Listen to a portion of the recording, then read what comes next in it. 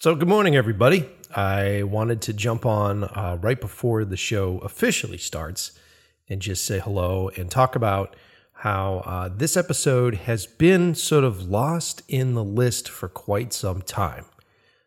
And I completely apologize to our guest, but one of the side effects of recording so many episodes at once and then trying to schedule them out is that some of the earlier recorded episodes have just been lost in the queue. And I refuse to let that happen as we move forward.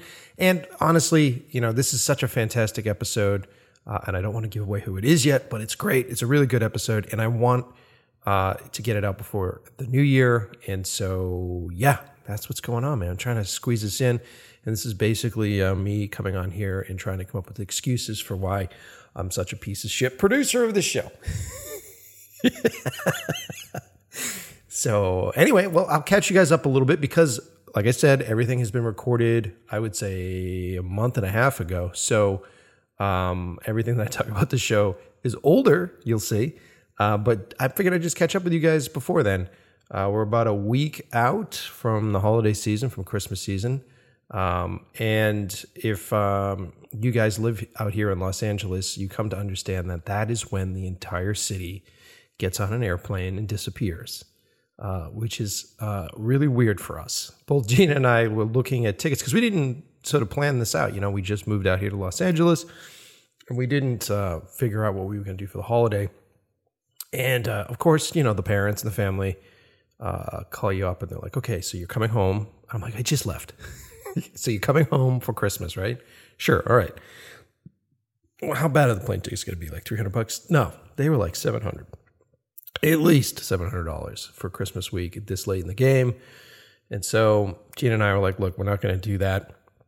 We went home last week, which was a few weeks earlier, and the difference in ticket prices, I think our tickets were like $250 a piece.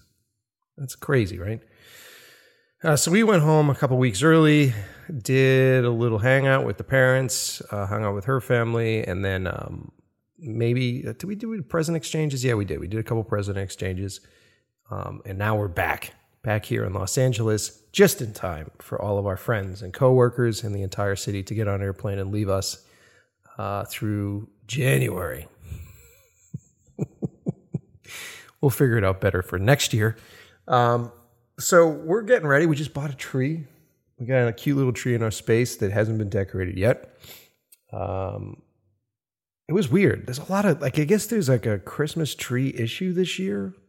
I don't know if you guys have noticed this, but apparently there has been, I don't know if there was an issue with growing trees. I don't know. Everybody's blaming it on global warming, but there was a shortage for Christmas trees this year, so they're pretty expensive. We got a pretty good deal on ours, but every tree in our lot that we went to had like a barren center. It's very weird. I don't know what was going on with Christmas trees this year. I don't know if you guys celebrate Christmas, celebrate Hanukkah. I love this time of year. I've always loved this time of year. I like the pageantry of it. I like, spending time to make something feel a little bit more special. I've never really been much of a religious dude. Don't usually get into my politics and my religion stuff, but Christmas for me is more about hanging out with cool people, having an excuse to bring people around and chat and eat. And unfortunately, I went to the doctor's last week, and it turns out that I put on a fuckload of weight in our travels from Los Angeles, or from Boston to Los Angeles. And so I guess it's good that a lot of people aren't around for the next couple weeks, because I'm going to take it easy. I'm just going to try to reset a little bit and knock a few of these pounds off. I'm starting to stretch out my waist on my pants. I think I split a seam the other day, feeling like a sweet little chunky boy, like a little Santa Claus for Christmas right now. So it's probably good that we're going to be solo. Me and Gina are going to be solo for Christmas this year. Kale Christmas, as they say out here in California. So I just wanted to catch in with you guys and just say, look, I am very, very happy with the way that you guys interact with the show. I've been getting great emails from you. I've been getting great notes from you guys. and I really, really appreciate it. And I hope that you guys have loved season 2 as much as I've loved recording it. We've still got time. I mean, I think this season is essentially going to go through the end of the summer. So it's going to be a long season, but we'll have a lot of really cool stuff for you guys. And there's been a lot of really interesting stuff going on out here as far as the work's concerned. And so fingers crossed, as I say on this show all the time, it's the fucking waiting game. So we got a lot of things teed up right now. So listen to me using golf terms. I don't know anything about fucking golf. Anyway, so enough blabbing. I just want to say hello. Mike from present time is now going to take you to Mike from the past. And he's going to let you know what you're about to listen to today. Get ready.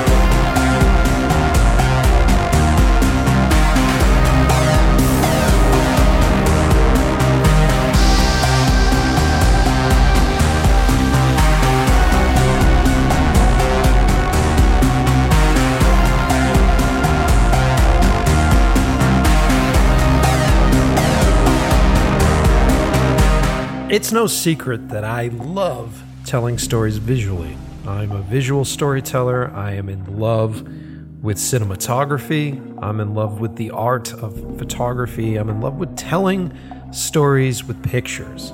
And my favorite films are the films that tell me a story before the person even says a line. I love it. I love cinematography, and I love having cinematographers on the show.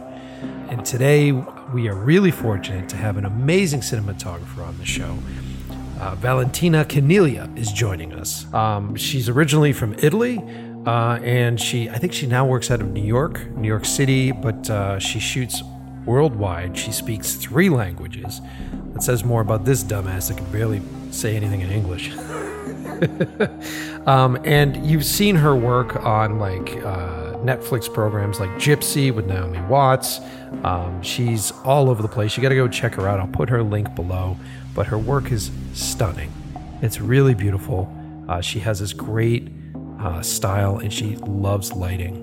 And she loves to operate her own stuff. And I've already recorded this episode, and I really enjoyed listening to her attitude as a cinematographer and how flexible she is on set, and how she makes the most out of moments, and how she likes to operate her own things and likes to be flexible and believes in planning and loves to set up technical things. But really, it all for her comes down to telling stories with images, which makes her one of my favorite people that I've had on the show, because of course I'm obsessed with this. So I just want to take a moment here and thank everybody that has been listening to the program, and thank you for following us at Mike Pecci on Instagram or at In Love with the Process POD on Instagram.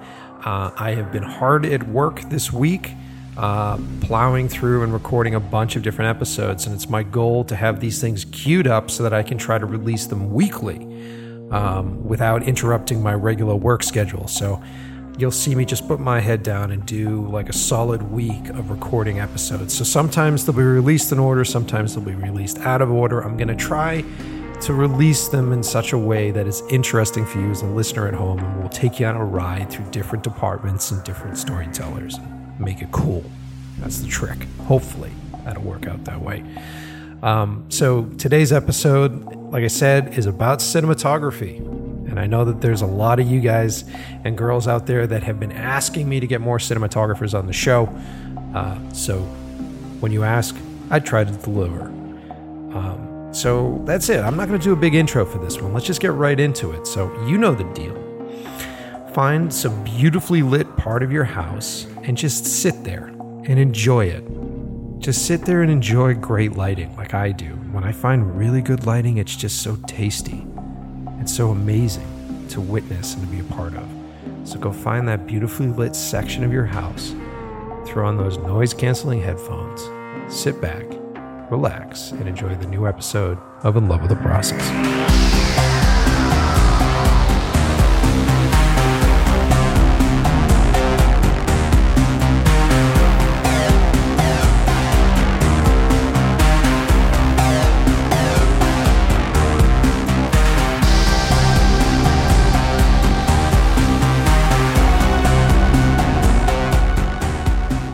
So, hey, Valentina, thanks for joining me on the show. Yeah, hi, Mike. Thank you for inviting me. I love to be a host of your show, actually. Mm-hmm. Yeah. I'm very excited to have you on. I've been following your work for a little while now, and I think it's really gorgeous. And thank you.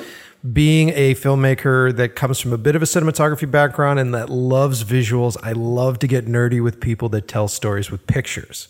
Ah, okay. That would be a good thing for me, so that I have someone to actually compare, thoughts. Because, it seems like the cinematographers are kind of nerds, and we combine creativity with a technical aspect. But of course, it's like a lot of things that comes because, we also have a vision as well. So we wanted to just make it happen. Well, we're going to get nerdy. I think it'll be fun. Okay, that's good, actually. Yeah. So let's just catch up the audience, because a bunch of my listeners won't know your work. So let's start from the beginning. What made you decide? Well, actually, let's start from your work in general. Like, how long have you been a cinematographer, and what have you been working on these days? I've been actually a cinematographer for almost 15 years. And I was in NYU, I got graduated, and then, basically I started to be on set. Before I was in London. I'm from Italy, and I went to London school, and then I transferred my credits to New York, and basically I started to be just a DP. I was first AC for a while, and then an operator, and then I started to shoot, because I think it was actually what I wanted to do since I was 7 years old. Yeah.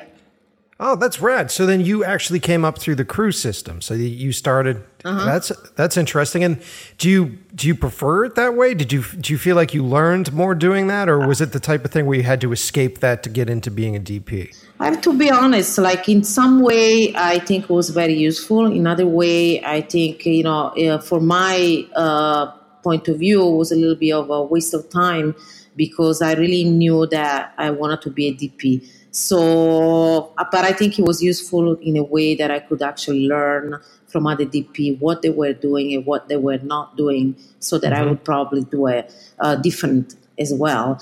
And so, in that sense, yes, it was useful. In another way, because I wanted things happen faster, obviously, I just wanted to be a DP right away. And, in a way, I was young, and now I understand that now I'm older, and I understand that I was really useful to actually come up from a crew position. So, right, because when we're younger, we want to get there quickly. Yeah. And then and you forget that a lot of this is like learned experience and like time put in. Exactly. And so if you can steal someone else's experiences, why not, right? Yeah, why not? In reality, I always thought that, as a cinematographer or as any artist around there, they should not steal it, but they should actually really create their own style and make it maybe everything that they see before just as an inspiration, and then something that can actually be helpful, but not really steal it from them, like make it your own. Because I think right now, honestly, there are so many young cinematographers, young directors, and young producers. Everybody's really coming out, and they're really talented. But the difference is, who will be with their own style, and who actually will make a difference about shooting a specific movie, a specific project that could actually look not only beautiful, but beyond that, really with something more specific that is right for the look or for the storytelling as well, which is the most important thing. Mm-hmm. I completely agree. Yeah. And my comment on stealing was just being able to learn from other people's experiences and take those experiences Yes. and develop on those experiences. But as far as like style and personal style goes, I always talk about this on our show. It's about, in my mind, it's about building your toolbox as an artist. Yes. And then you can go back into that toolbox when you have to convey specific emotions and say, okay, I know that the audience thinks that if I use a long lens, this is how they perceive that. So do I want this to be part of that story or do I not want this to be part of that story? I agree.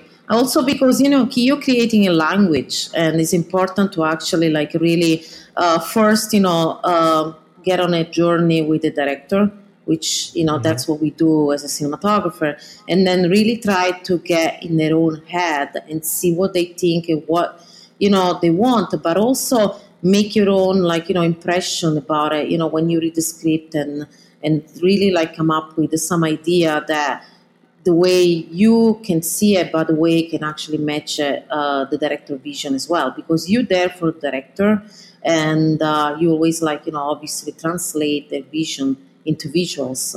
Actually, what I say all the time, I say that a cinematographer is the one that translates the words of a script into visuals. But, of course, it's there for the director as well, which is important. So that's a fascinating thing. So I've talked to other cinematographers on this show, and I myself have a great relationship with the cinematographer now, and I kind of refer to it as my creative marriage at this point because we're both kind of married to each other.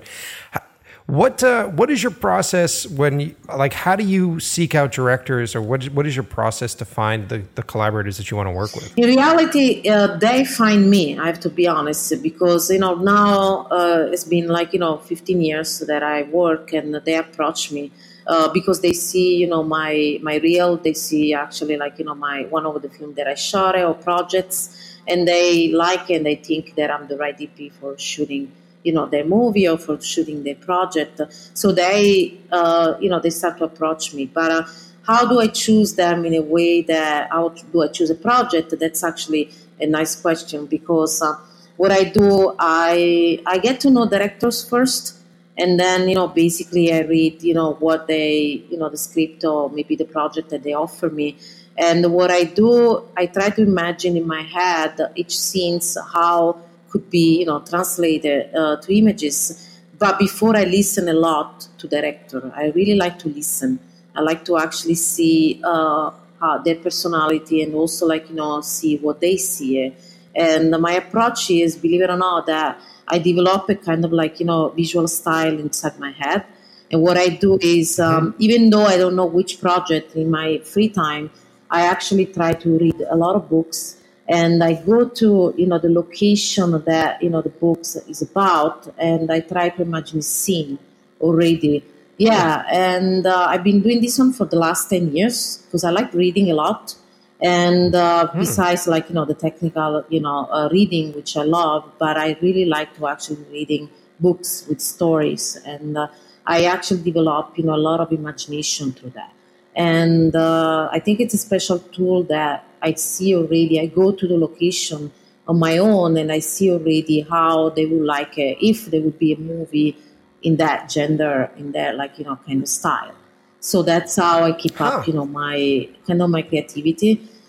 So when director approached me, I, in a kind of way, I wanted to try to see what she or he, in a way, it's drawn to and what they like it, so that I can actually see what, the story is about and how we can actually really be married. Because as you said, I totally agree with you. It's like a married couple.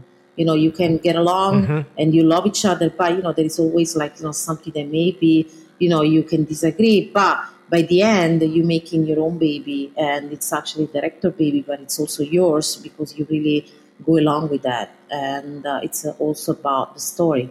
Because I truly believe that it's not about beautiful image, but it's about, what, beautiful, what the perception for you is beautiful. So it's all beyond that and behind all just the aspect, there's something more. Yeah, exactly.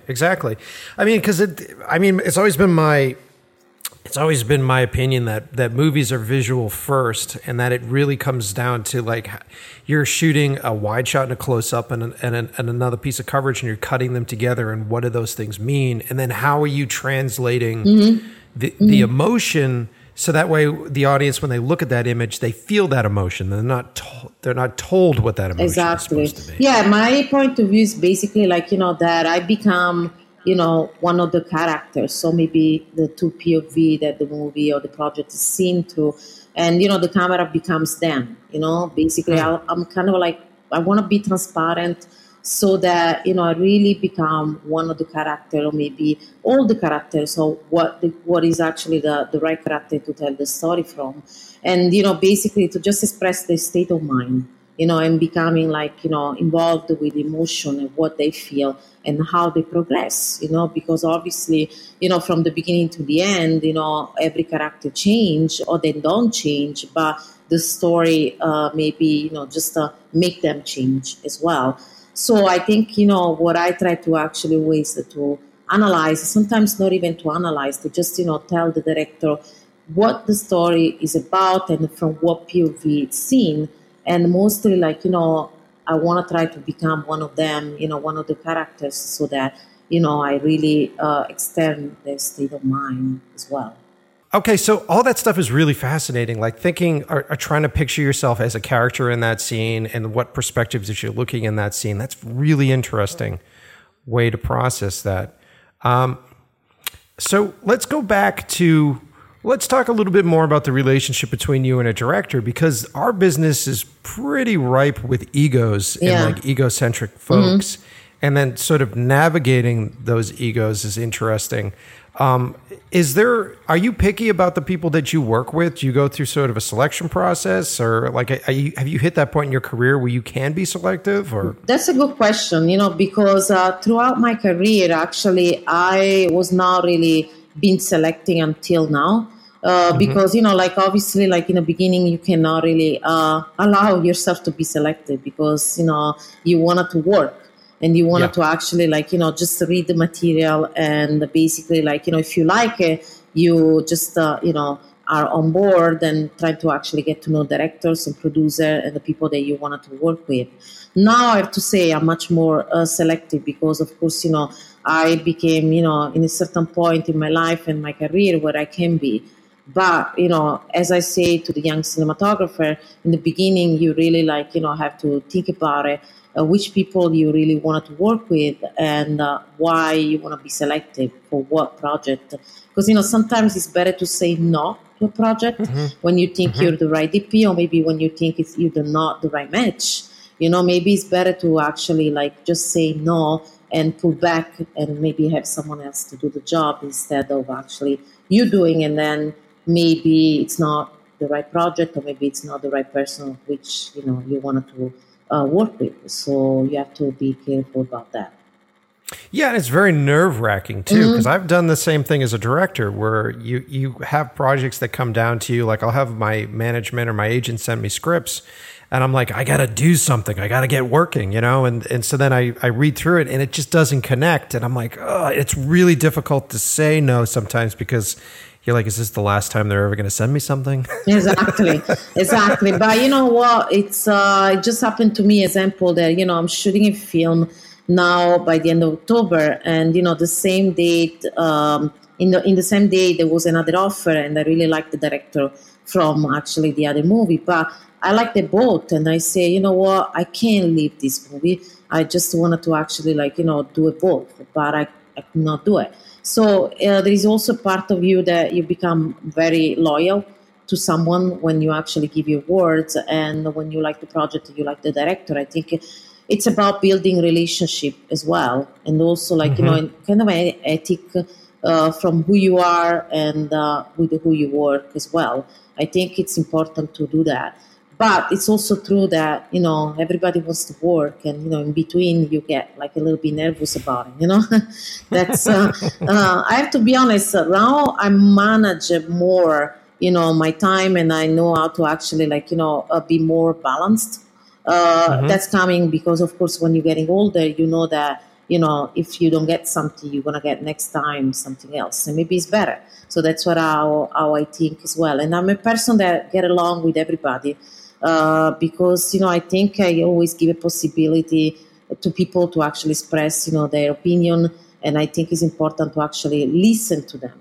That's the most important thing as well. So I never really got in a way that the ego was too much from my side or maybe from someone else. If I knew that there was, I would probably approach differently. And I'm much more democratic about it. And, maybe I say, about if we do this, what do you think about that? I respect a lot the director work as well, because I think, they have, obviously their vision as well. And it's important that, we listen to them and see what they want, so that we are there for them. That's very important.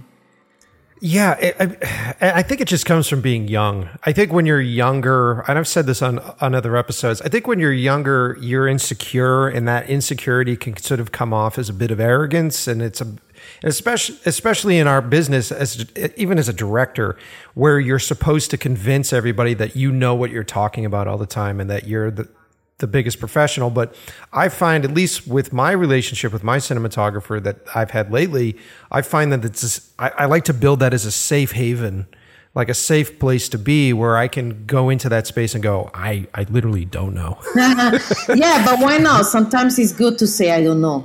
Sometimes it's good to actually ask. Example, I ask, to my gaffer, how probably, could be done if it's not my way. I ask, my key grip example, I'm a big DP that I'm big on building stuff. I like to build a lot. So what I do, I draw a lot of plans. I draw a lot of rig. And, of course, I ask to my key grip and I say, is it possible if we go to the melding place and maybe do a welding there? Is it possible to put the camera and rotate in 360 degree on the body of someone and maybe having maybe a support over there? How can we build, or can we just have maybe a fly cam and not having the real fly cam? Sometimes you also have to adapt about the budget as well. I'm still in a phase that I do low budget, medium budget, and high budget. But of course, I know that when I'm dealing with a low budget, obviously, I don't have the same tool. So the commercial can give it to me. So I have to be creative, and I like to be creative because it's actually more stimulating for my brain. In a way. So when I go on a bigger project, of course, they have all available, all the tools and everything. And I'm wow, now I don't need to think about it. And it's kind of not challenged, as much, but in a way it becomes more challenge for something else. It becomes also a kind of more open for creativity so that you can, explore more. So I think it also depending on what level you are and how, your personality is as well. I try always to get along with everybody because I think it's important to really put the ego on the side and really understand what is a good battle opposed to the bad battle as well. And then really to see what is the benefit for the movie or for the project, if there is actually benefit for that, why not? And I do actually believe it that a lot of people that they, when I go on set, I have my, strategy to actually lighting. I light it, I started lighting from the back and then slowly kind of coming, from the front or maybe 3/4, depending on sometimes I don't even need it, any fill light. And, it's interesting because, a lot of gaffer actually admire that. And so it's good to have an interaction with them and say, why you like that? Because I think, when I start shooting, I think that I have a canvas in front of me. And then, I started to paint and basically the way I want to paint it, it's actually from the opposite, direction. Not from the frontal, but coming from the back and then come and finish in the front as well. Just because I want to give it kind of the dimensionality to the image. And that's fascinating too. I love lighting. Lighting is one of the things that to me, great lighting is like good food. Like I can actually walk into a room and just savor the lighting if there's really, really beautiful lighting in there. And I like your statement on the fact that it is a blank canvas, and artists paint different ways. I've seen artists that have to do broad strokes and they have to like be able to see the dynamics of the room. And I've seen artists that can start from a very small corner and build themselves out. Everybody has their own way of doing it, you know? But this is the beauty of it. You know, if we were all the same, there is no interest. You know, I like that there is, a diverse way of approaching, and I like that there is a diverse, way of framing as well, and also moving the camera, which, in my way, I dance with the camera, because I really wanted to actually take the actors with me if there is, a motivation for it. It's good to let them, be free. And I like to dance with that because I operate mostly on my movies, depending on the level, of course, or the budget. But I like to operate it because, in a way, I think it's important to actually be there and also, dance with the actors and really be with them as well. Well, yeah, because then you feel like you're performing emotionally, and you can actually be adjusting those emotions as you see things happen in front of you. I totally understand that. Totally understand that. Yeah. It's important. And while you were talking about gaffers and stuff, I think a lot of young folks that want to get into cinematography are always, rightfully so, they're always obsessed with like visuals and shooting and all this stuff, but they really forget the fact that being a cinematographer, being a DP is actually a department head as well. And so you're essentially like the mother of a crew or like the father of a crew. And how do you coax a team of people that might be hungover to go and do what it is that you need to do that day? It's fascinating. Being a cinematographer is this really interesting mix of being an artist and being a visualist and being a storyteller, but then also being a foreman and being an inspiration and an inspirer and a shoulder to lean on. Do you enjoy both those aspects? Do you enjoy one over the other, or?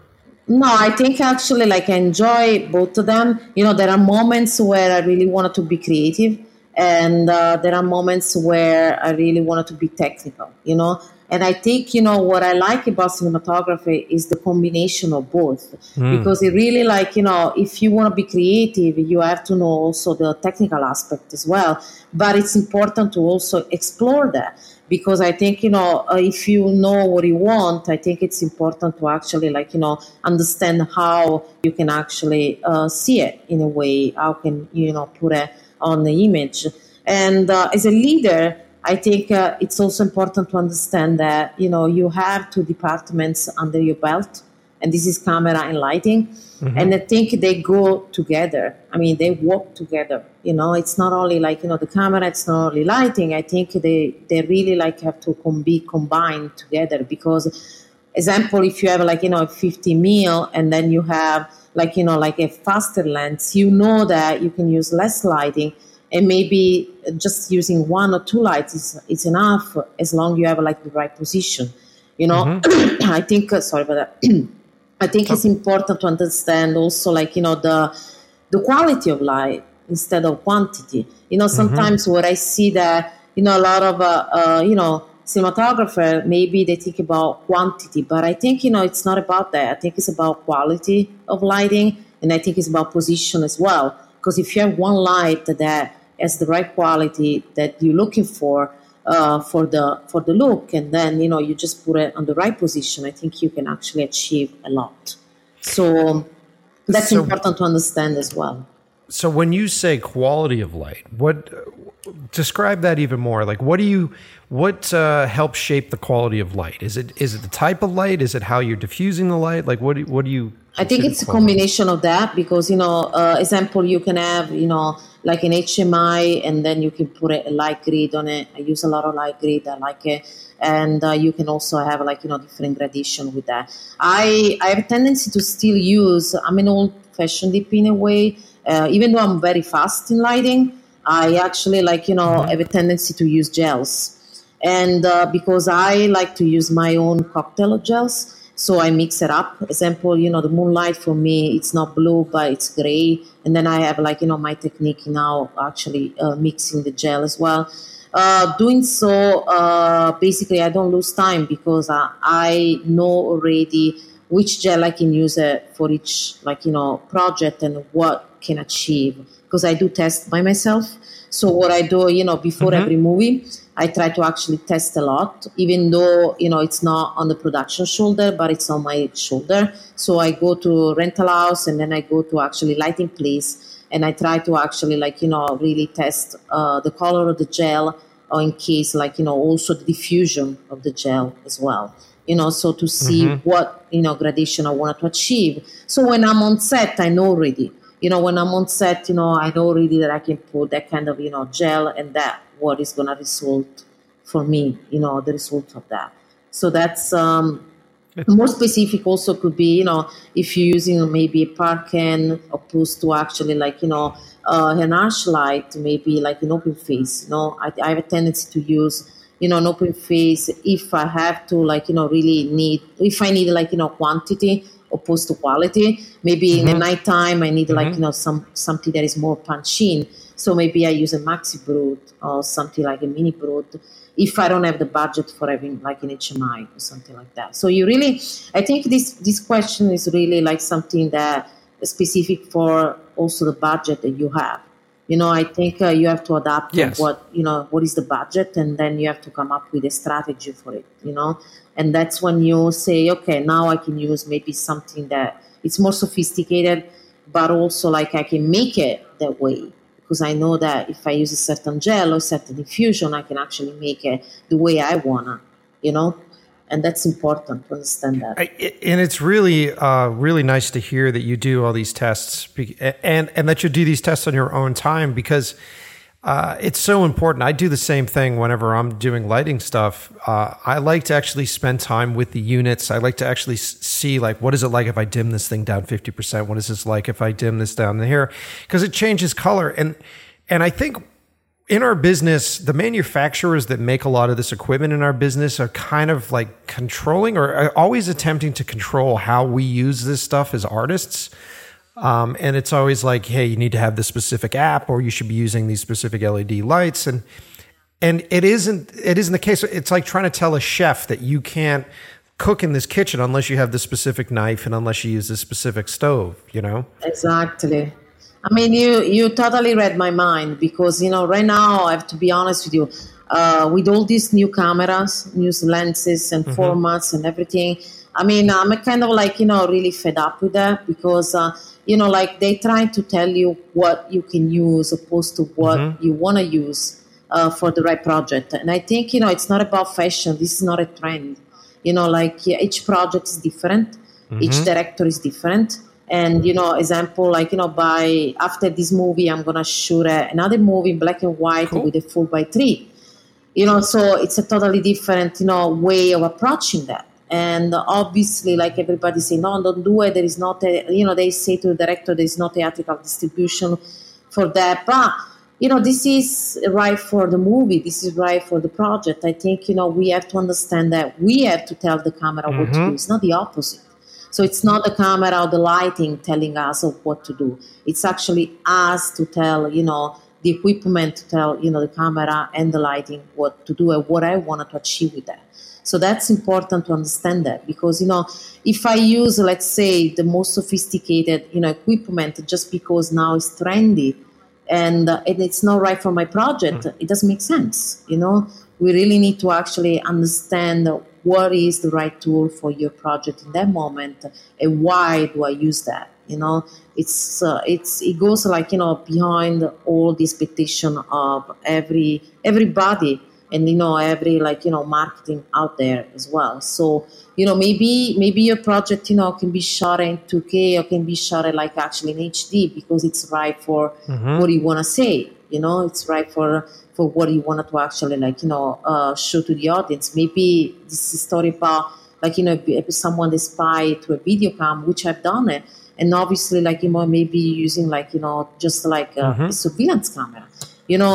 That's something that, every DP has to understand as well, because, really, like, you're using like the right equipment and the right tools for each project that you think it's actually right for you. So that's important, I completely agree. Mm-hmm. And I think as an artist, when I get forced into using stuff that I don't want to use, and I've been in that position on commercials and stuff before, where people tell you it's frustrating, and then you end up. Yes. I feel like you're going against your inner voice, and then most of your day is dealing with that frustration, as opposed to being inspired by the format, or inspired by the lenses, or inspired by the lighting, and letting that take you on this really satisfying adventure, Mm-hmm. Exactly. Yeah, because you're telling, in every kind of project that you do, even commercial, you're basically in charge of the images. Mm-hmm. And so you really, like, in a way, the audience perception of that, it gets like, right away through the visuals, and that's important because you have this kind of responsibility. So you really have to understand that, whatever you do, the audience will be there to watch, what are you doing? And also, to actually, like, thinking, what is the message are you giving through that? Mm-hmm. Do you know what I mean? Like, What exactly you want to say to that? I mean, if something is very beautiful, it's lit, like, perfectly, and it's really beautiful, but does not have motivation, what's the point for that? Exactly. Because it can be only like something that is beautiful, stays there, and that's it. Like there are movies where, images, they actually not so beautiful, but that image makes sense for the story. And that's why, maybe the audience perception sees it as a beautiful thing. Mm-hmm. It's really like personal. Now you see, beautiful opposed to something else, so that's something that I think everybody should understand. I completely agree. And I think that as long as what you're doing visually makes sense narratively, then you can, audience is very forgiving. Like an audience will be completely enthralled on something that they're watching on VHS on a television set. So you don't have to have this stuff shot in 8K every time. You don't have to have it super high definition. And then I think it just comes down to the manufacturers again. And it comes down to people that are making things for money, and they have warehouses full of this stuff. And it's very important for them to sort of put out that propaganda that you need to own this stuff in order to be professional, and like this needs to be of this quality in order for it to be good content, which is not true. It's absolutely not true. And I think it's I mean, if you think about it, we shot a film in Super 8. I still shoot things in Super 8, or sometimes, so we were shooting in Super 16. We started to shoot in 16, 35. I mean, all these things, like, applies to what you really wanted to actually get from the story. You're using the right format and the right equipment that tell the story in the way you want to tell it. Exactly. I love that, and I think it's really important. It's really important that a lot of young filmmakers think that way. I have to take a break here. It's so funny that my apartment has been so quiet all morning. Until you and I start talking, and now I have groundskeepers outside with leaf blowers. It's perfect. Okay, that's this is filmmaking. That's what happened to us too when we go on location. Like up until to the scouting, it's great, and then when we're shooting, maybe there is a construction going on. Especially in New York. Yeah. Oh, in New York, especially. Yes. There. Yeah. So it's like it's all surprise. That's why I say. When we have a shot list, when we have like, storyboard, sometimes, obviously we have to actually follow what we have. But, on set, everything can happen. So I say to the director, just be open, because maybe an actor does not want to go on the right and they want to go on the left. And maybe there is another approach when we go there, and we can change the entire thing. Mm-hmm. So that's also what I'm open to as well, because I understand that there are certain situations where we plan everything, and then when we get there, it's not what, basically we were expecting. And even though we did scouting, and even though we did all planning, maybe in that day, maybe in that moment, there's something that doesn't work right, and maybe we have to change the game, So that's why I always have my plan A, B, C, and D as well.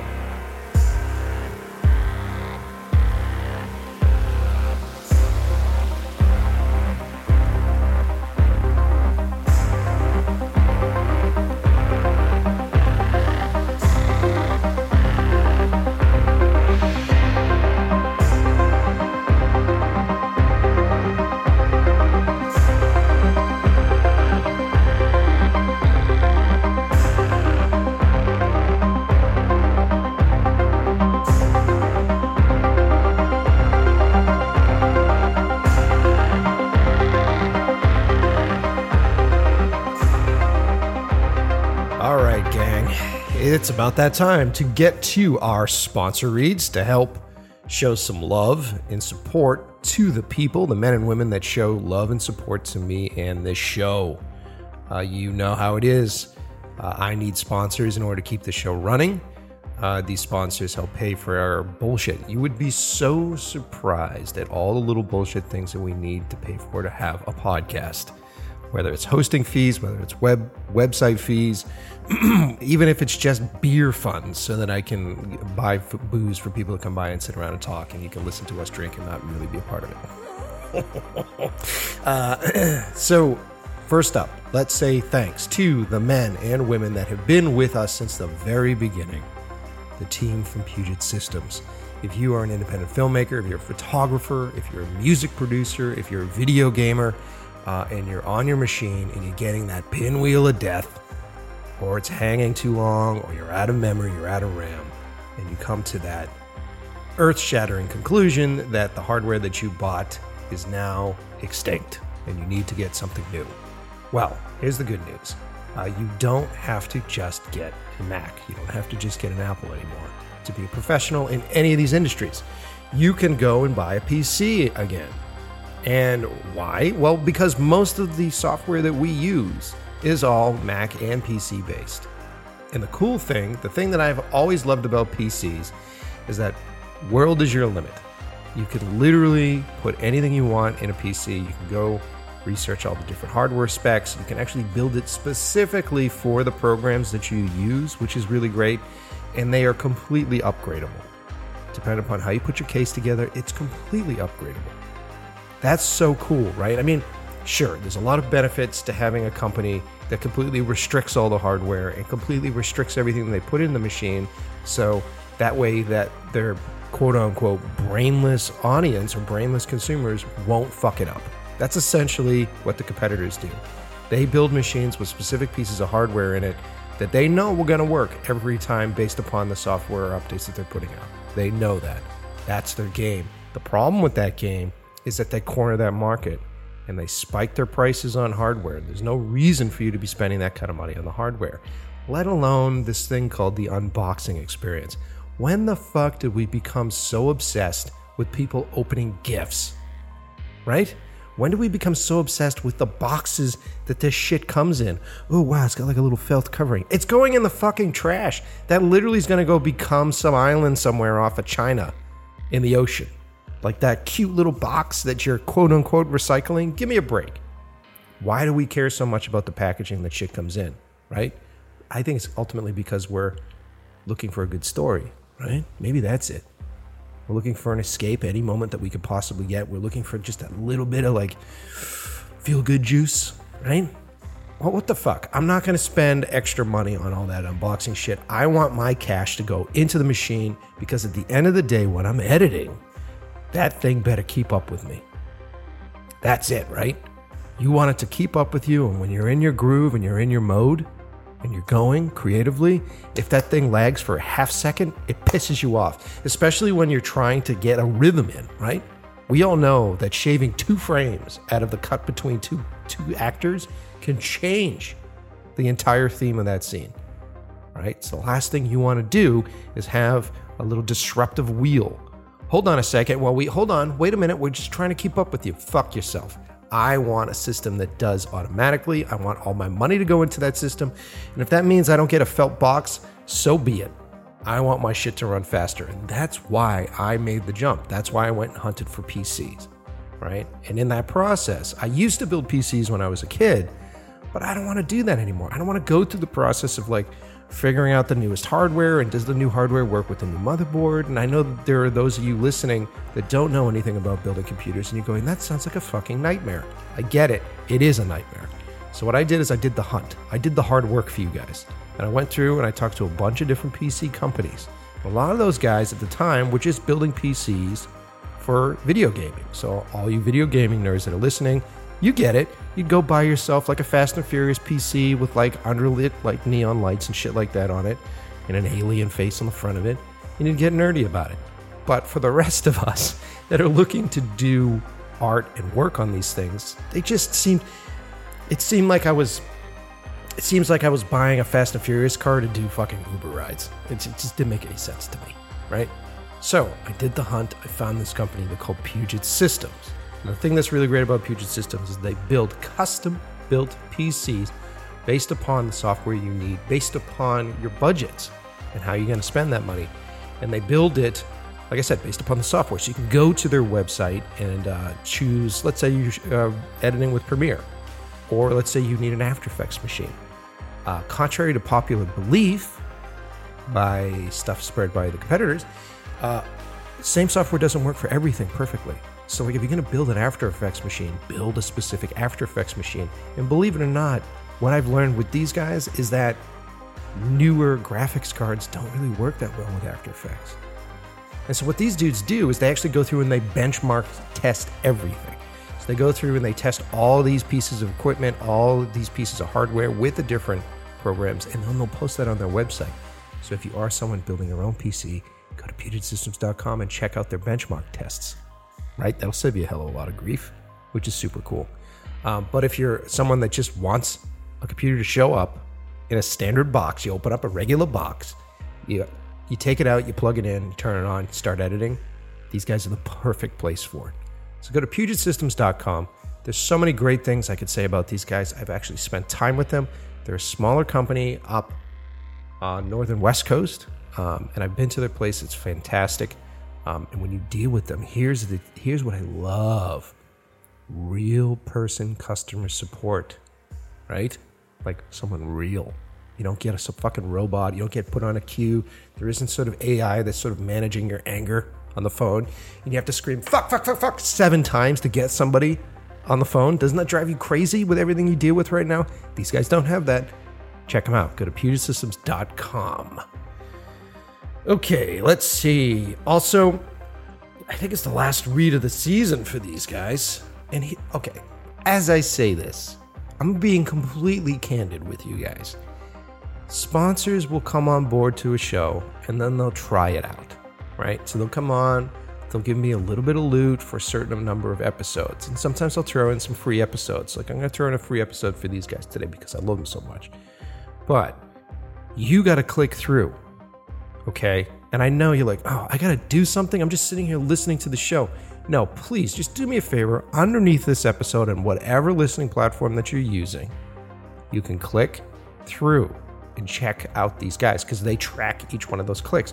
And that's all it takes is a click. And that'll register with them and they'll go, oh, right, Mike is actually sending people to us.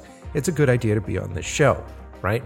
Now, I choose these guys and I choose all of these different sponsors because I like them, I use them, and I know you'll like them and you'll use them. And it's part of the deal. I need sponsors on the show. You don't hear me hitting up McDonald's. You know what I mean? Like I'm hitting up shit that you guys really could use. I think might make your work better. So, below this episode, while you're listening to the show, you can go to inlovewiththeprocess.com and click on this episode page there and just click through on the links. Just do it. While you're there, look around. I'm giving out some sweet deals for each one of these people. Check it out, right? Who knows? You're going to have Christmas money. You're going to have Hanukkah money soon. You're going to need to buy shit, right? There's a new year coming. New business plan. Whole new, right? You're going to need to buy shit. You need to buy a new computer? Great. Or are you working on a project right now and you need music? Here's a big thing. Music and finding great music and finding a great composer as a filmmaker can be very difficult. I just met with one of my composers last week, Mike Barnett, who just did Who's There? And we sat around and we talked about this all afternoon on how getting that relationship between composers and filmmakers early on is so important when you're putting music together to get original content, get original music. And I know it's very difficult for a lot of people out there because either they don't know composers, they're not in the right area for composers, and they're trying to still create great content that will get eyes on their work. Well, here's the thing. Stock music usually sucks. We all know this, right? Because when you go get stock music, it always feels like there's a great musician there, but they're just putting in their C or D game because why give that away for cheap? and you're listening to stuff that's like, oh my God, if they had just spent a little bit more time on this track, it'd be fucking phenomenal. But I've got this weird loop and it just sucks. That's been most of my life, looking for stock music. And then when you're dealing with commercial clients and you're dealing with people that are putting things together on a budget, the last thing they think about is music. Always. How many of you there are shaking your head going, yeah, I know, yeah. It's the way it is. Oh, I got like $400. I got like $500 for music. You're like, fuck, this is going to suck. Well, that's not necessarily true. And there is a great company out there called MusicBed. Now, the thing I like about MusicBed, I'm not doing their official read yet. I'm just going to give you some good stuff from me on this. The thing I like about them is that they feel less like a stock website and more like a rep site for great composers. Think about that. You can find these composers with them. They're really talented artists, and they showcase these artists in a really great way. So you don't feel like you're just going there and they're like, look at my giant library of shit, and you get to click through it. No. They're talking about artists, and they're showcasing artists. Musicbed.com, okay? So let me do the official read for them.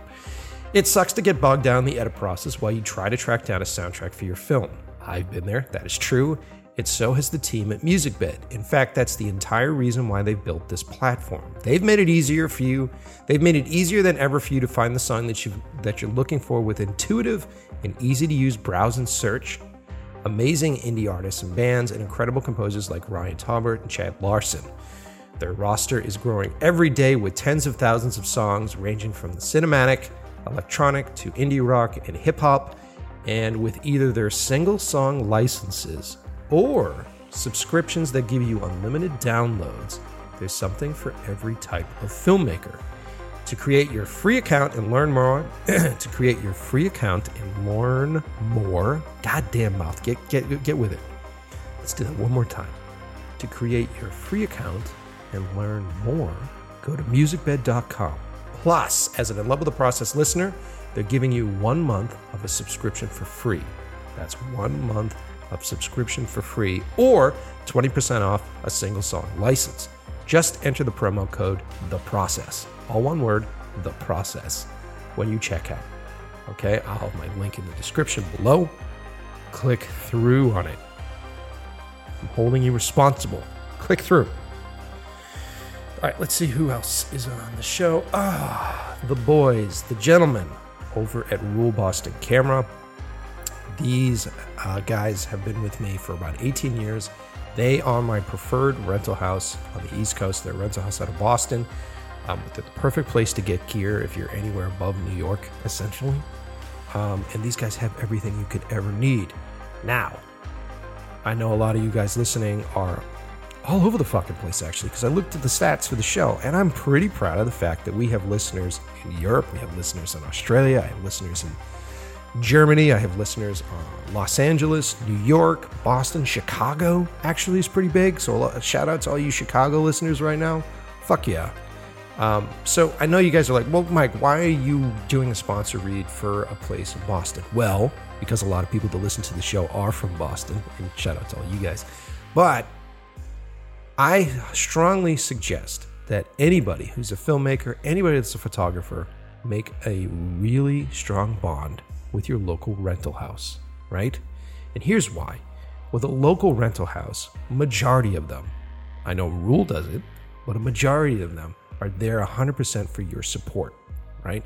So you have a producer that shows up and says, hey, look, I know you bought a Scarlett, right? But no one wants that fucking camera anymore. And I know that you spent about $30,000, $40,000, $50,000 on your camera package, but it's not right for my project. Why? Well, because I like to read the trades and I think I know everything about cameras and shit, so I want the newest and greatest thing. And according to the trades, if I use that camera, then it's going to make a great movie, right? Yeah, I'm rolling my eyes too. And here's the thing. No matter what, they're the client, and you have to deal with that shit. So why buy one of these brand new cameras on the market and be indebted to it when it's literally going to be outdated in a year, right? Go make a relationship with a local rental house because they buy all those cameras. They have all that inventory. They'll go in there and you can be taught. Like Rule will teach you how to use that gear. They'll get your hands on that equipment that is used to shoot the movies you love, to shoot the content that you love, and you'll be able to play with it ahead of time. and then know that when you rent it, it is supported. So let's say you show up on set, and if you guys are anybody that works in the business, you know gear, no matter how good it is, no matter how much money you spend on it, goes down. It fails. There's always an issue, right? And if it's your gear, you're scrambling to make it work, and you're coming up with 100 excuses why it's not working. But if it's equipment from a rental company, you literally can get on the phone with them and say, how can I make this work? What am I doing wrong? They'll talk you through it, and you can do this quietly, by the way. And if it doesn't work, buy yourself some time. Tell the producer, hey, I need like 25 minutes to get this shot set up. Okay, great. Then Rule will drive it over to you, right? They'll drive over a replacement, and that shit will show up and no one will know the difference. Okay? Listen to me, telling you how to run your business. But I would do that. That's something that I would do. And it's great. You're supported by these guys. There's a sense of security involved with it. And it's so easy to do. And there's a lot of young filmmakers out there that are just, I don't know, strangely threatened by rental houses. Rule makes it very easy for you. You can go in there, they'll tell you what you need for insurance. Super easy process to go through. Production insurance isn't that expensive, by the way, especially for gear. We can talk about that in a future episode. But I highly suggest, like I said, form a relationship with your local rental house. And if you're in Boston, if you're anywhere north of New York, check out Rule. Go to rule.com. I think those are the guys for the show this week. Yeah, those are the reads for the show. But I'm just going to take a minute here because I've got you captive. Do me a favor. Go to inlovewiththeprocess.com. There, it's a brand new website. I put it together myself. I spent 3 or 4 days putting this fucking thing together for you guys. And everybody in the industry is like, no one goes to websites anymore. That's bullshit. Go to this website. Here's why. I have taken the 50 plus episodes and actually split them up into different categories, right? So if you're listening to this on Apple Podcasts, if you're listening to this on Spotify, it may be a little intimidating if you're a new listener and you're like, what episode do I start with and where do I go? And you're just sort of scrolling through a lot of names that you may or may not recognize. I get it. That's why I did this on the website. You can actually go to inlovewiththeprocess.com and choose your episode based upon the subject material. So like if you want to listen to a director, click directors, and I'll list all the episodes with directors. If you want to listen to musicians, musicians. If you want to listen to artists, artists. You get it, right? Go to inlovewiththeprocess.com, and while you're there, click through on the sponsors. And do me a favor, with MusicBed, check them out. They're also on Instagram. Here's the thing. Go on Instagram, visit MusicBed, and tell them we love to hear you on In Love with the Process. I have so many people ask me what they can do for the show. This is the most important thing that you can do. Go visit them. I think I don't have my phone with me, but they're MusicBed on Instagram. I know that. Go there, check them out, click through, and write them a note. And just say, we love to hear you on In Love with the Process. We dig it. And that'll keep them around. And we're going to try to get new sponsors for the show. And the more sponsors I get, the better things I can do. Okay? I'm not pocketing this cash. I'm putting this into the show. So help me out. And while you're on Instagram, you can always check me out at Mike Pecci. You can leave me a note there. I've had a lot of people leaving me notes there. I'm actually selling prints for the holiday season. So go check that out as well. I'll have a bunch of really cool stuff up there for you guys. You can also go to the podcast Instagram. That's In Love with the Process Pod, In Love with the Process POD on Instagram. And you'll also find stuff there. Wow, I'm just throwing stuff at you guys. I'm trying to think of what else. Oh, also, you know what? While I got you, let me just continue to do a little ranting and raving here. I just got an email from Apple Podcasts. This stuff drives me insane. And listen to me, probably ruining any chances that I have with working with these guys as a sponsorship. But this is what goes on behind the scenes. Okay, guys. Dear podcast provider, below are some updates to help improve the experience for your listeners on Apple Podcasts. Play Apple Podcasts with Alexa. How many of you have an Alexa? And how many of you can tell me, write to me, and tell me how it's changed your life? Can you tell me how just being able to sit in the room and go, Alexa, Play Mike's podcast. Changes your life from you actually having to click it on your phone or do something. Or if you're just like, Alexa, get me a girlfriend. Like, what the fuck does this thing do that makes things so interesting? And I think that's why they have to send emails like this out. So let's see. They say here, I'll do it for you guys. Apple Podcast is now available on Alexa-enabled Amazon devices. I thought you and Amazon were competitors. Here's the other thing that's fascinating about Apple and Amazon is that these guys are hardware manufacturers. Not even. I guess Amazon kind of is a hardware manufacturer, but they deliver packages. That's what they do. Apple's a hardware manufacturer, so why would they be promoting Amazon stuff? I don't get it. I don't understand it, but you know what? I'm just a basic little guy, and these guys run the world, so I'm not supposed to understand this.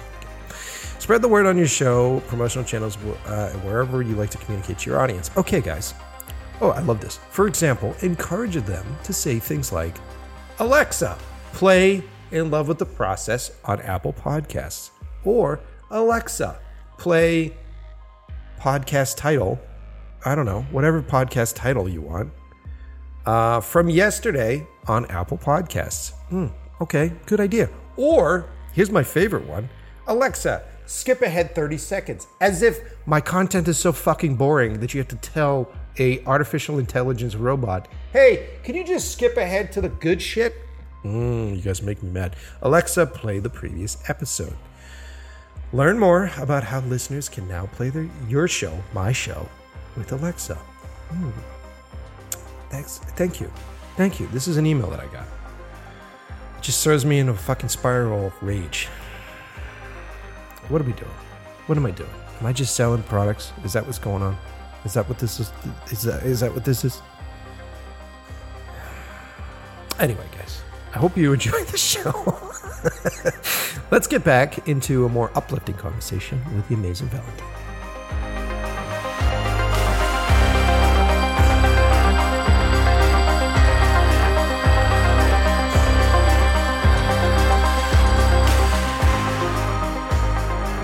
Our business is completely malleable. Like, it's always changing. It's always fluid. And I believe that plans are important because then you have a starting point to get going from. But then you have to be open to finding those. Yes. Because it's those little magic aha moments that really make things special. Yeah. You know? As we say, also magical mistake. You know, that sometimes, there's something that by mistake or maybe like, production design, something that really was not planned, but maybe it's beautiful, maybe works while you're shooting. And, that's the moment when you say, why, Exactly. I love that stuff. I mean, because otherwise it'd be, for me as a director, it'd be boring. Like if it was the same thing that I had planned and we had sat down and did the storyboards and done the scouts and then you just show up and it goes exactly the way you had it in your head, it'd just be boring. You're just punching by numbers at that point. I agree. Yeah, it's like basically going to an office and you do a 9-to-5 job, Yeah. And I'm sure that even that job is challenging, but I mean, the reason why I'm a cinematographer is because, I can actually be more open-minded as well. I can travel. I like to travel and I see that every culture is different, I see that, basically the lighting that you're approaching, example, in Italy is different than the way you're approaching here. Or maybe, the lighting that I shot a Palestinian movie, and I shot it, behind, the wall in the Palestinian territory.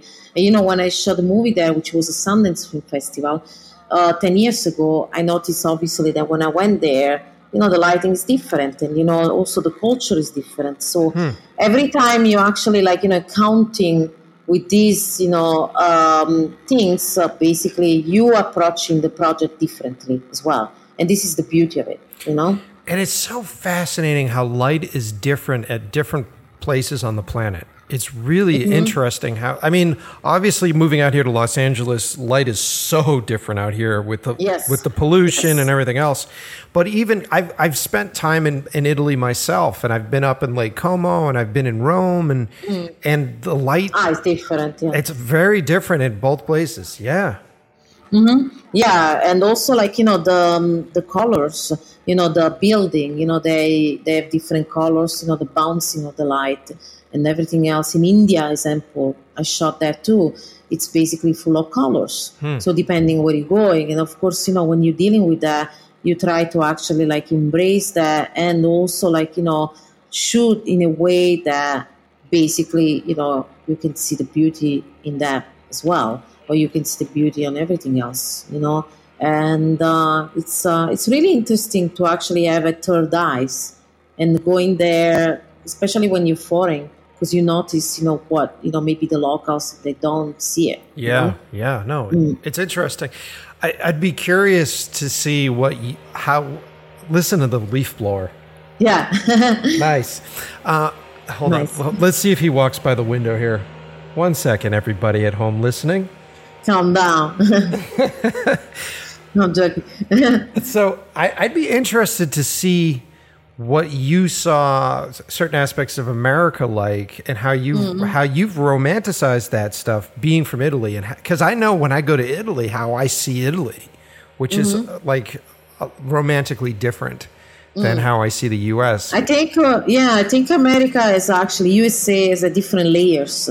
And I like that because in each state, I can see something really different from, example, like the bus station, they are different. And, I can actually notice, besides the lighting and everything else, also the architecture. It's very interesting because on this, on the East Coast, you started to see a much more like severe architecture.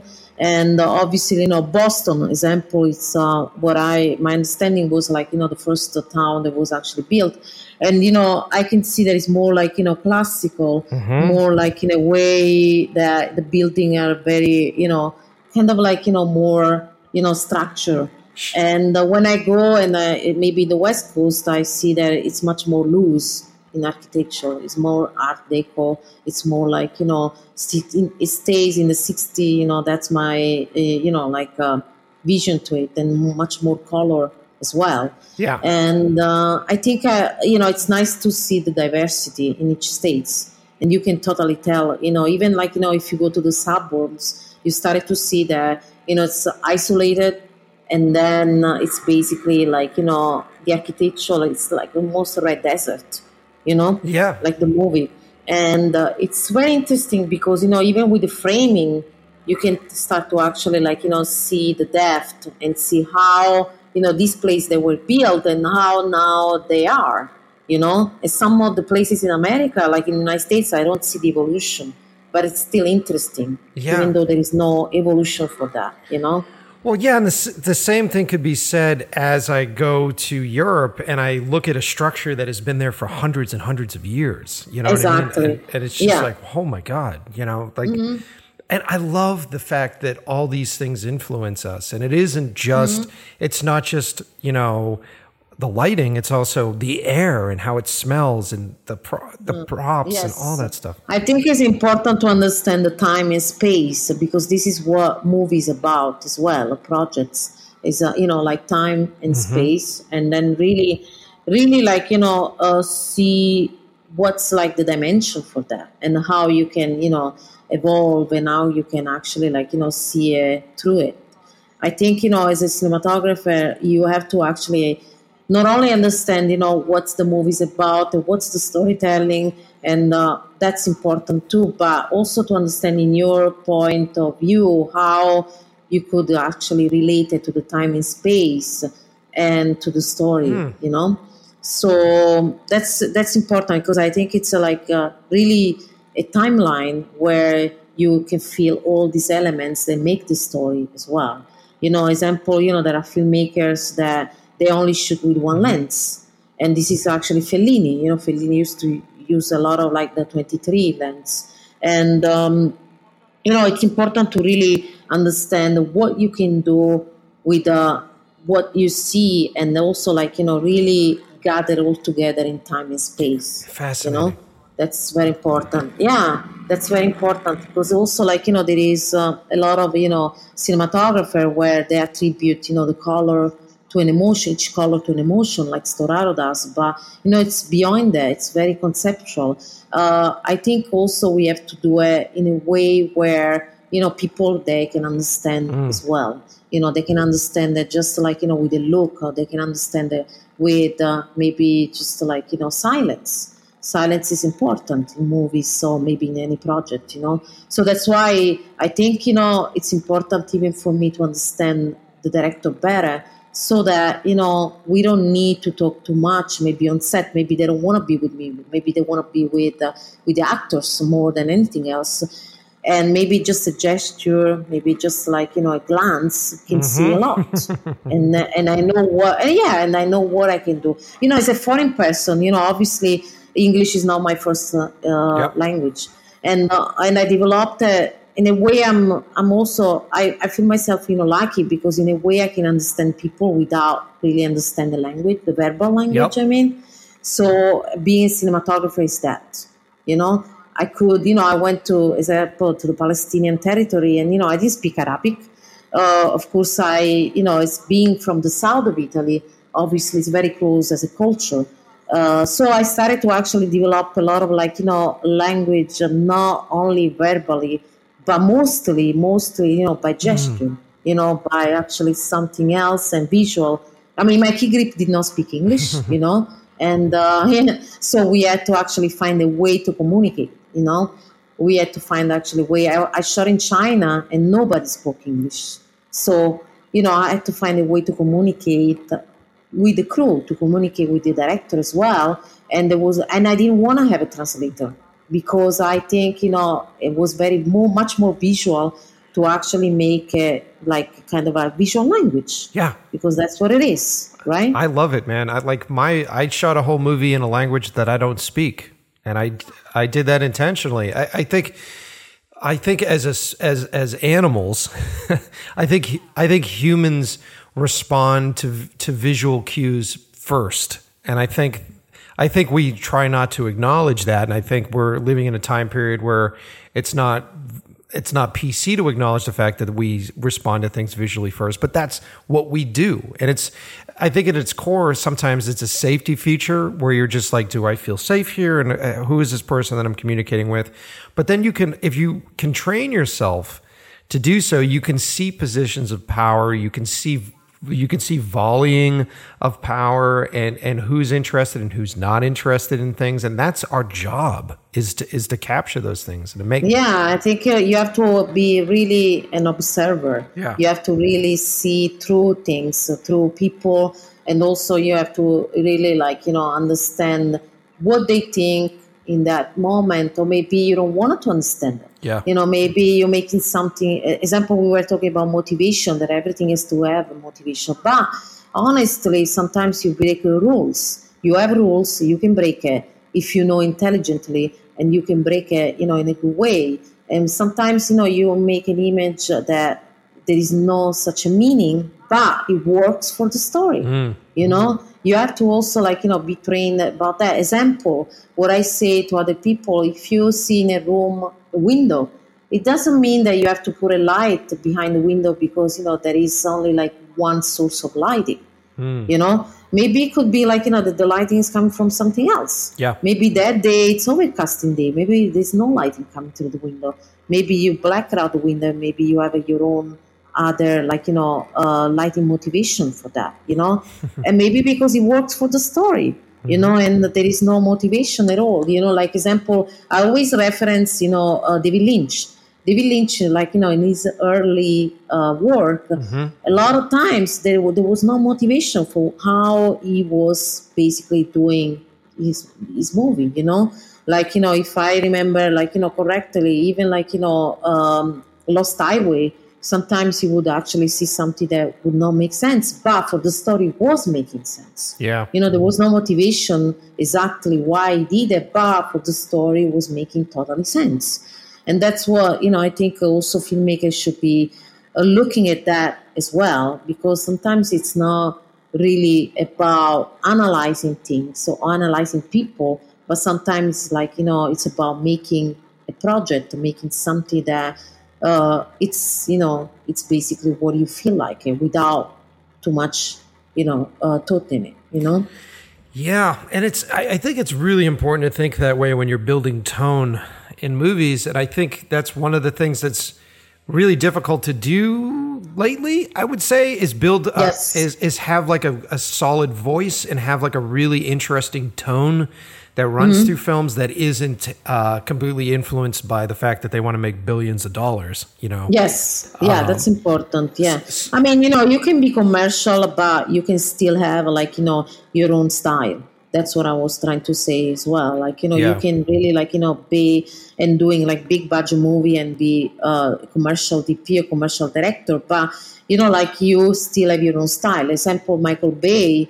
I think he has his own style, and that's beautiful because he does action film, he does beautiful films, for that gender, but it's also like when you see the movie you say, okay, this is Michael Bay, Of and that's course. what you wanted to achieve. So that's very commercial director with a very commercial way of shooting movies, but there is a sense of beauty in that too.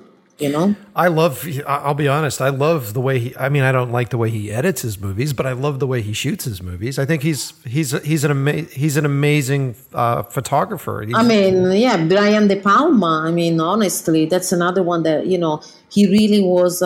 He had this distinctive look Yeah. for the movie. Yeah. And I think was actually maybe now I don't know if he's doing something else, but I admire these people because I really admire this kind of director where they took chances.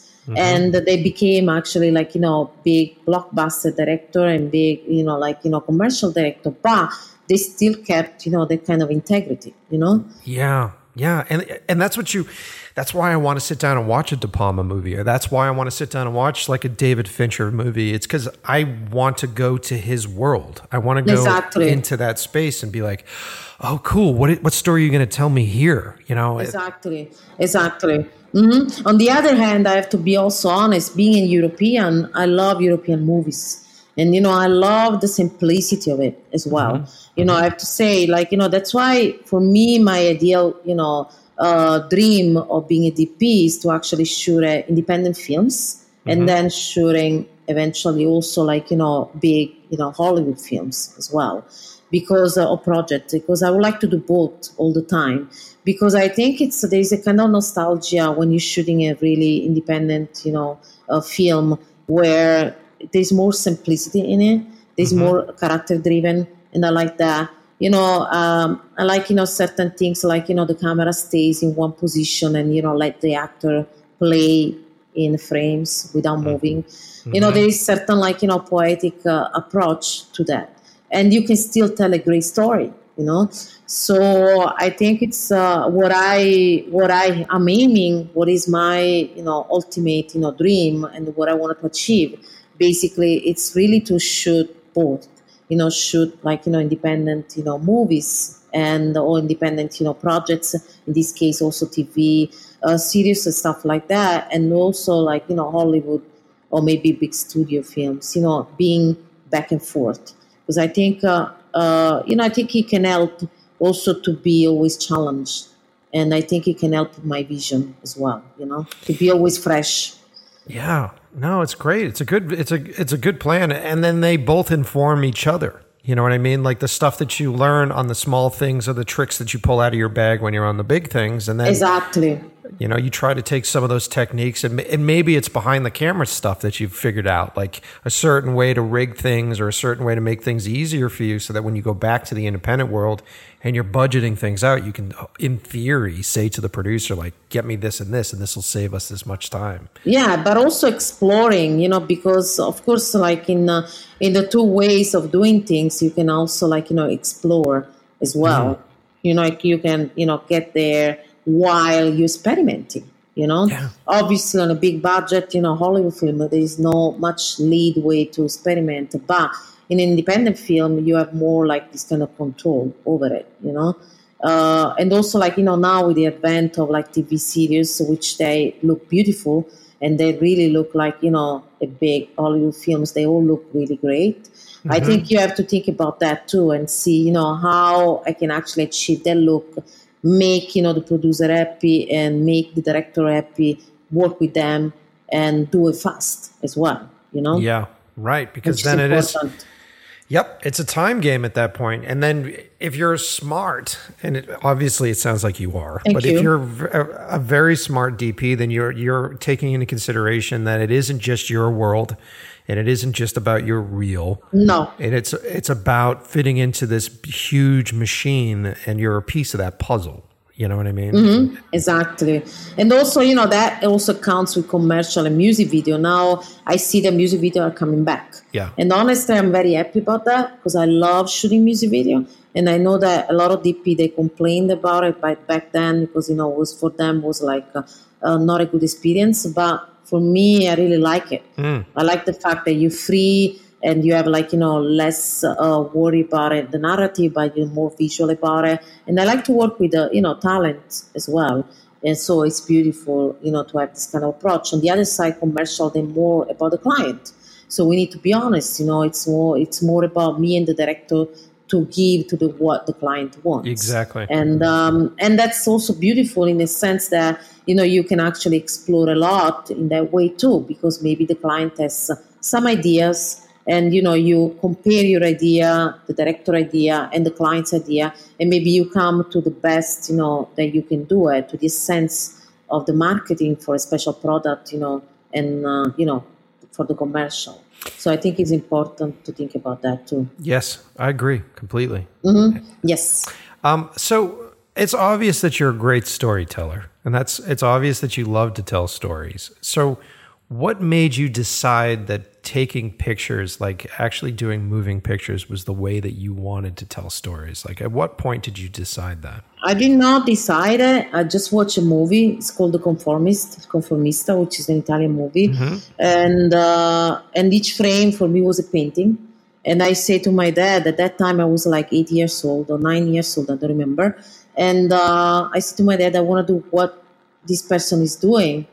And my dad was trying to understand exactly what. And I explain it, like this color, image, framing. And he says, okay, so you want to be a cinematographer. and because, my dad is like a movie buff. He was like a very nerd on every movie. And he wanted to be a director, but he was a fashion design. But, basically he studied all the retrospective about directing, and he knew all about movies. So he showed me Odyssey 2001 when I was 10, and I say, yeah, that's what I want to do. And, he says, why don't you actually think about doing maybe directing? Because as a female cinematographer, I don't see so many, so it would be really difficult, and especially in that. So maybe you want to think about, maybe if you really want to be in the movie, maybe directing or maybe producing. And I was like, no, I really wanted to be a DP. So, Smart. Yeah. And today, like, it's a perfect time to be a female cinematographer. Today, yeah, but when I came out, it was a challenge. Of course. Yeah, a big challenge. Now, I'm meeting the world. It's great because we opened the door to many women, and I like that because so that we don't have to actually go through what we went through, and I like that. And I hope and I really feel that it's going to stay. And I want it to stay. So I support women a lot. And but I have to be honest, I don't hire just for women and men because they are women and men. Smart. I hire because of their skills. I give chances to women to compete now. So that means, if I know women in my field, I can actually, just give the resume to the producer and say, take a look at it and give it a chance. Now I actually put them in line to compete with men as well. Before there was no chance, Right. So it was very narrow. And now at least I want to give that kind of chance and, decide it, regardless who we are, but just decide on the skill. And say, okay, now I have also this option and I have this option. So who do I think is the best gaffer for me? Or who do I think is the best key grip? Regardless, I don't care about, if you're woman or man, but I care about, and now I give the opportunity to women to basically be there, to actually compete, Yep. And that's important. Yeah. It's completely important. And I think it's wonderful. And being like I was the oldest in my family, and my family was 2 boys and 2 girls. And so whenever I'm casting or finding crew, for me, it doesn't make a difference if you're a man or a woman. It doesn't make a difference. Any exactly. of that stuff. It's who do I want in my family while I go through this project. Exactly. And I want a diversity too. I want set, I want to see a set that is diverse. Sure. That it's like multicolor. It's, I wanted to see that, there is 50-50 for female, men. And I wanted to see, a lot of culture, that actually embrace, maybe because, I'm foreign and I like to be, really surrounded by people that they know, they're skilled, and people that they have different background. Why not? It's amazing. I think we should be actually really be able to work all together, and we're making a piece of art, which is great. Yeah, and my one thing that I always say is that you just got to be a good person. Yes. At the end of the day, you just respectful, decent person that that is there, that understands how lucky that they are and that we are to be doing it. That's important too. Yeah. And then just go through the process together. And at that point, that should be all that it is. And I think so. I think we're finally getting there, and hopefully it stays there and becomes more of that. But I just want it to be equal all the way across the board with everybody. And so then we just line up, and it's like, you're really talented. You're a great light. You're a great gaffer. I enjoy spending 15 hours a day with you. Yeah, exactly. You know what I mean? So then let's do this. Yeah, this is why it's funny that, when they see me to pull it out, the knife, they actually they get scary. Now, the reason why I mentioned that, I say knife because I use knife to reflect on the eyes of the actor. So to have the light. Yeah, I literally use kitchen knife. So when I say to my gaffer that maybe they didn't work with me before, I say, go to the kitchen. I mean, I have my set, but in case we, I don't have it or something like that, I say, go to the kitchen and find me a knife. And they look at me like, wow, you want to kill me already? What did I do? And I'm like, no, I just need to actually reflect the light. That's a thing that, I do often as well. That's hysterical. So you use a kitchen. I could only imagine working with you for the first time, and then suddenly you're walking on set with a huge knife and go, what is going on? Yeah, what the hell is going on? And obviously my set, what I do, I actually I put a thing to be safe. So they're not sharp. So what I do, I run them. I make it kind of round. But, I like the cut of a knife. So what I do, I reflect the light. I use maybe small units. And I do actually for a highlight. And I just reflect, the lights to the knife. And then it goes right to, the eyes of the actor if it doesn't bother them. So I try to find an angle that doesn't bother them. So, and then fast forward 5 years from now, and then there'll be some company that you've started, and we're selling movie knives for the set. Yeah, why not, right? That would be actually a business. Maybe that's a way to make money other than be, something else. And then you could charge $500 for the knife. Yeah, why not? This is actually a knife with my signature, Yeah. There is Toraro gel, so, why not the knife? So, This has been good. We're at about an hour. I'm just going to look here at my notes real quick to make sure that I'm not missing anything. But I think we got a lot of really great stuff. Right about now is when I usually ask my guests to give a bit of knowledge, a little bit of an insider look to a younger filmmaker, younger cinematographer in this position. So, if you had to give a bit of your knowledge to someone that was younger, and I'd say, let's think, what it is? Dealing with getting over your own vision and making your vision blend with the director's vision. How at what point or what sort of knowledge would you give a young cinematographer on how to get over themselves? You know what I mean? In order for the movie? Yeah, I think an advice that I can give to them is to listen. That's very important. And then another one, which about knowledge, I think to actually try to be open-minded. and really go walk with the director, go on a journey with the director, but not physical journey, mental journey. Really try to actually do what you like, but really stay with the director and listen to them and work with them, because that's important. Because eventually, the director hires you, and it's important that they really wanted to be on the same page as you are, and they wanted to actually be united. They want to have you really protecting them, and in a way they just want you to have their back. So you gotta be there for them. It's important. It's basically it's a family. So try to be one of the member that supports your director, which is important. That's really good advice. Yeah. It's really good advice.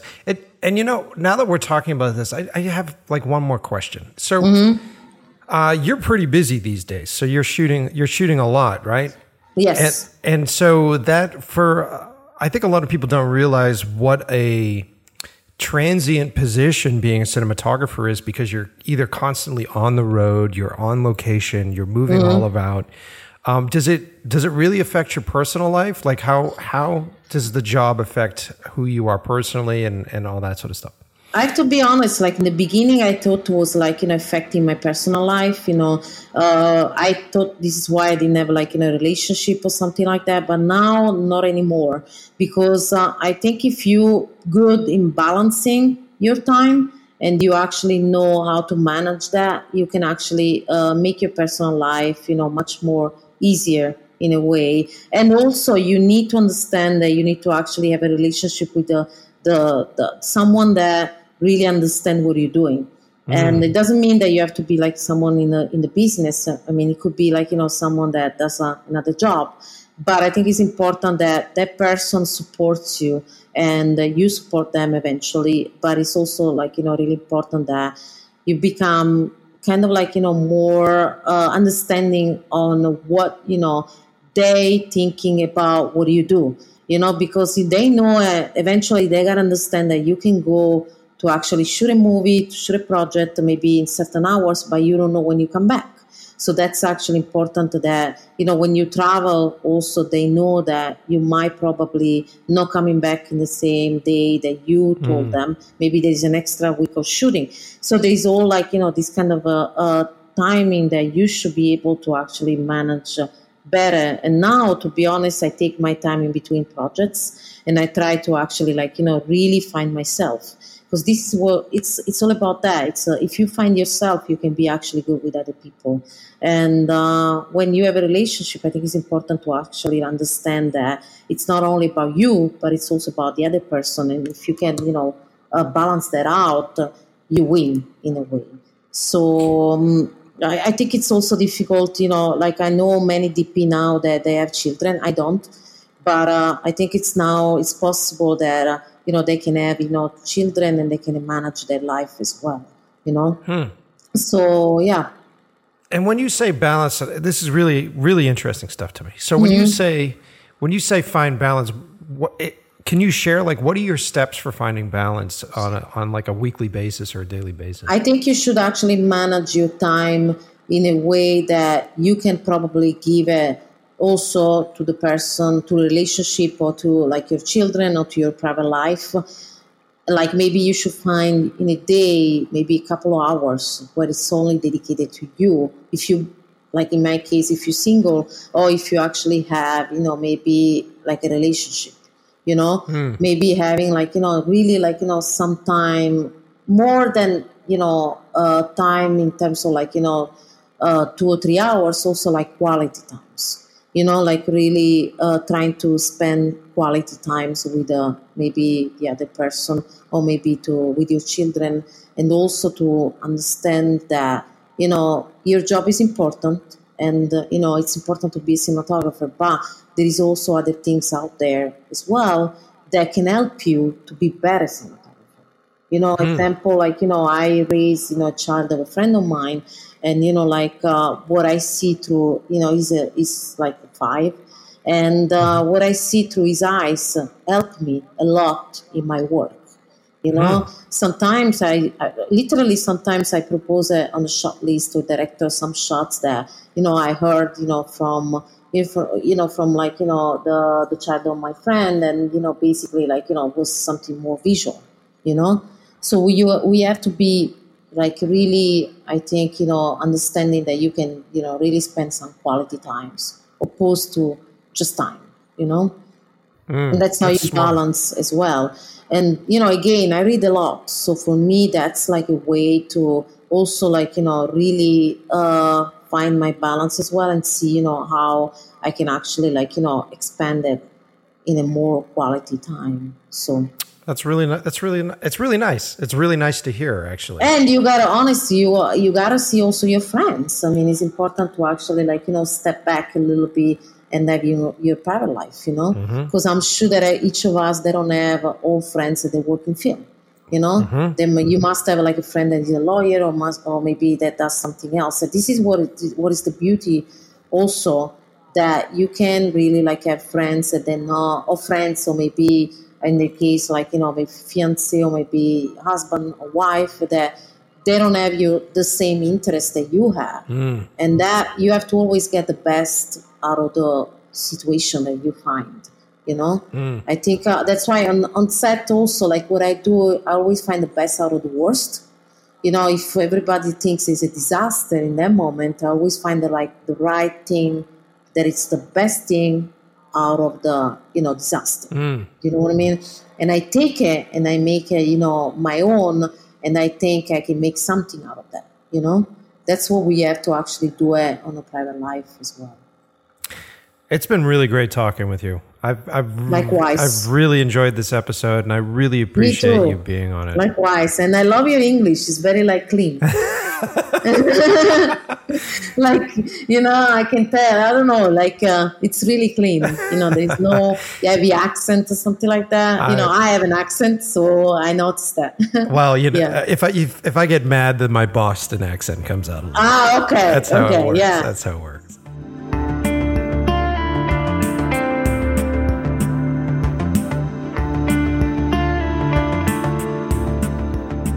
So I hope you guys enjoyed that conversation with Valentina. Like I said at the beginning of the episode, she's really cool, man. She's very fascinating, and I like the way she approaches being a cinematographer. And she had some really good advice there at the end on how to deal with your personal life. And that's something that we try to talk about on the show, but oftentimes it gets put on the back burner because, it's so much cooler to talk about the new lights and the new camera and the new gear. But she is right. You have to find a way to balance yourself. You have to find a way to find your center and sort of fight down that anxiety that all of us have on our career. And are we doing the right thing? And did we say yes? Do we say no to that job? That's 99% of what's going through my brain all the time. And that's most of the reason why I hate thinking about the business.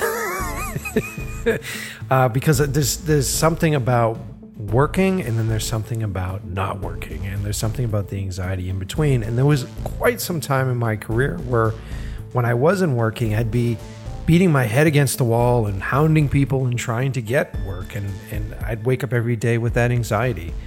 And the longer you've been doing this, the longer that I've been in this business, I know that eventually someone's going to call. And as long as you're doing your work, and as long as you're inspiring yourself, and you're finding a way to balance yourself out, which Valentina said so well on the show, then you'll be happy.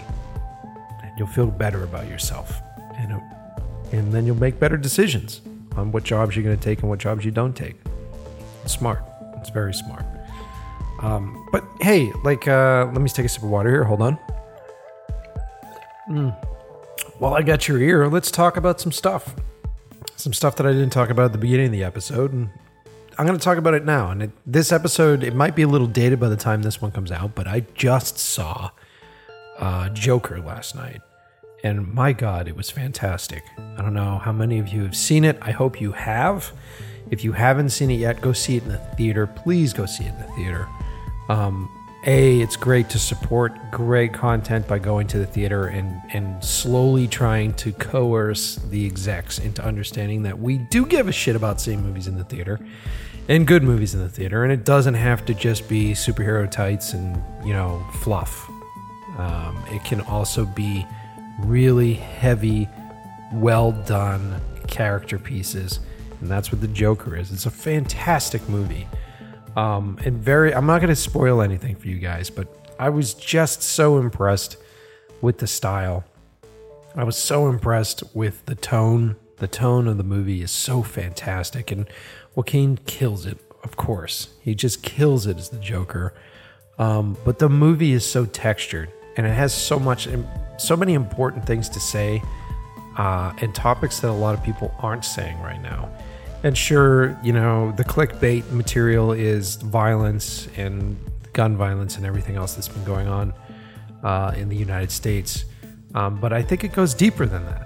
And it goes into classism and the difference in wealth and the disparity in wealth. And that's a big thing. And that's, we like to divide ourselves up, or whoever they is. This is a John Carpenter movie, but they like to have us fighting over very smaller arguments, and I think that's the wrong way to say that. They like to have us arguing with ourselves instead of actually looking at the truth of it. And the truth is that we all are struggling right now, and that it's a really tough time economically for this country, and for the middle class is disappearing. And we're all ending up as lower class folks that are desperately trying to make rent, desperately trying to stay alive.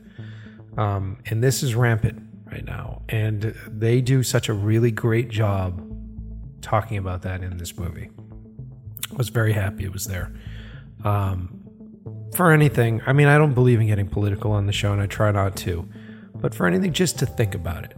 And I come from a generation where we were always cynical, the Generation Xers and before, where we were always cynical about the government and what is the government doing and what are these big businesses doing.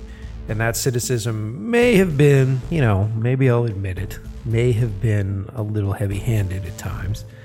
But it just shocks me that cynicism seems to have disappeared a little bit. And it's nice to see people bringing up these conversations again. And it's nice to understand that, maybe there is a reason in the background why we're all at each other's throats. So it was great. That was a great movie to watch. It's really fun. And God damn it, it's shot perfectly. So definitely highly suggested. Go check out The Joker in theaters. And as I always say, I really appreciate all the support you guys give me on the show. We are deep into the second season, as we'll call it, of the podcast. Bigger and better people on the show, deeper conversations. But if you want to support us, there's a bunch of ways to do that. But the easiest way to show the people that sponsor this show that you guys are out there listening is that if you're following me on Instagram at Mike Pesci or at In Love with the Process BOD, repost our stuff. Repost the graphics. If you really like this episode, repost the graphic for the episode and send people to it. Please. The more people that listen to the show, the better the show is going to be. And I'm trying to get to the point where I can start videotaping the show and then putting it on YouTube so that way you guys can watch these conversations as they happen. The only way that's going to happen is with your help. And you have to talk about this show. You have to post about it. If you really like this episode, put a story up about it. I'm going to hold you guys to it.